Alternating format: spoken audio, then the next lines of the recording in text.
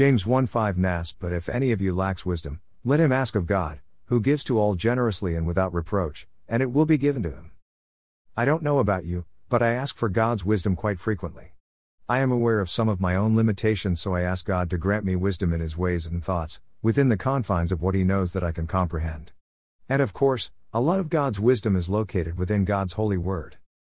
There are still a lot of things that I do not understand, but there are also a good number of things about God that I do understand. I am acutely aware that I have much yet to learn, and if I was looking at percentages of what I think I do understand, I'd probably be in the neighborhood of working towards 1%. Keywords there are working towards. And yet, that small percentage is more than enough. This morning, as I was driving to work, I looked out over Bedford Basin, which is an inlet from the Atlantic Ocean, here in Halifax, Nova Scotia, Canada. It literally was like a sheet of glass this morning, and I've been out at sea in the Atlantic Ocean, where the surface of the ocean was like a sheet of glass, as far as the eye can see. It's something to behold. Many years ago, God gave me a vision, while I was sitting on the side of my bed.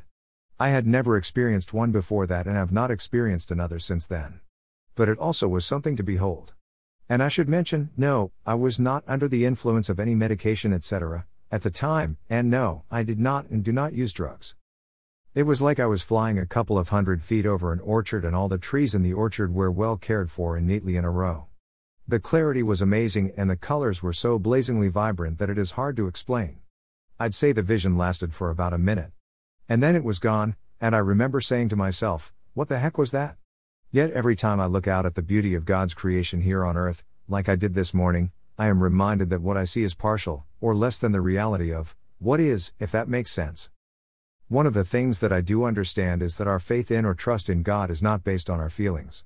In other words, just because I may not sense or feel the presence of God, does not mean that He is not present. But, I have also learned that feelings can be real and they can validate a reality. I am reminded that Jesus got angry when He cleared the temple court of temple merchants, and that He wept over Jerusalem, and most importantly, how He sweated blood in the Garden of Gethsemane, prior to His crucifixion.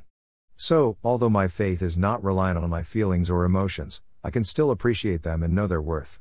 Sometimes we become aware of the truth of the reality of love in a deeper sense than we normally do, and we become overwhelmed at the gift that it is. When we lose a loved one, that reality hits home. I still do not understand how the sovereignty of God and our free will all actually works, although I suspect it has to do with God's foreknowledge, Romans 8:29, of what we will to do, and I know that our free will is pivotal in being born again. And if it is not God's will that any should perish, 2 Peter 3:9, there has to be a point where we decide to turn to Him, Hebrews 11:6, otherwise, if we do not have that choice, He would not hold us accountable, and God does, Matthew 25:31-32. I do understand that what I do think I know and what the truth, from God's perspective, actually is, may not necessarily be one and the same in some things, because now I see in part and I understand in part, but there will come a time when I shall know, as I am known. I look forward to that day. I do know that God is real and that He is holy. I also know that He loves us in a manner that we cannot comprehend, and that His love is beautiful beyond all words. I, through God's grace, have been present in that love that He is, and I can testify, I never wanted to leave His presence, not for anything. I also know that sin, that which violates the very nature of God, is what separates us from God, and we really don't comprehend the depth to which it goes in us. I also know that because God's love for us, His creation, is so great, that He actually sent us His Son, to walk in our flesh, to reconcile us back to Himself. And Jesus was real, and the crucifixion was real, and His resurrection was real, and God's Holy Spirit within us is real. The bottom line is that God Himself has reconciled us through Himself, to Himself, through His Son, and all we really need to do is turn to Him and trust in Jesus.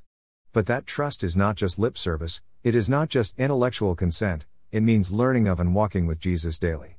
There is no alternative option, that is in accordance with our terms. It does not work that way, and if you think it does, from my understanding, you would be mistaken. When Jesus died on that cross and said it is finished, John 19:30, that was God doing for us what we in ourselves can never do. That is why Jesus is the only way to the Father, because God our Father has decreed this to be so, and Jesus actually did exactly what His Father asked Him to do, in all that Jesus said, in all that Jesus did, obedient, according to the expressed will of the Father, even unto His own death, that He willingly laid down and was given the power and authority to take back up again. John 10:17-18 NASB. For this reason the Father loves me, Because I lay down my life so that I may take it back. No one has taken it away from me, but I lay it down on my own. I have authority to lay it down, and I have authority to take it back. This commandment I received from my Father. Emphasis is mine. So yes, there is still much that I do not know, but I know enough to know in whom I trust in, and his name is Jesus, the Son of God, of our Heavenly Father. Worthy is the Lamb. Blessings.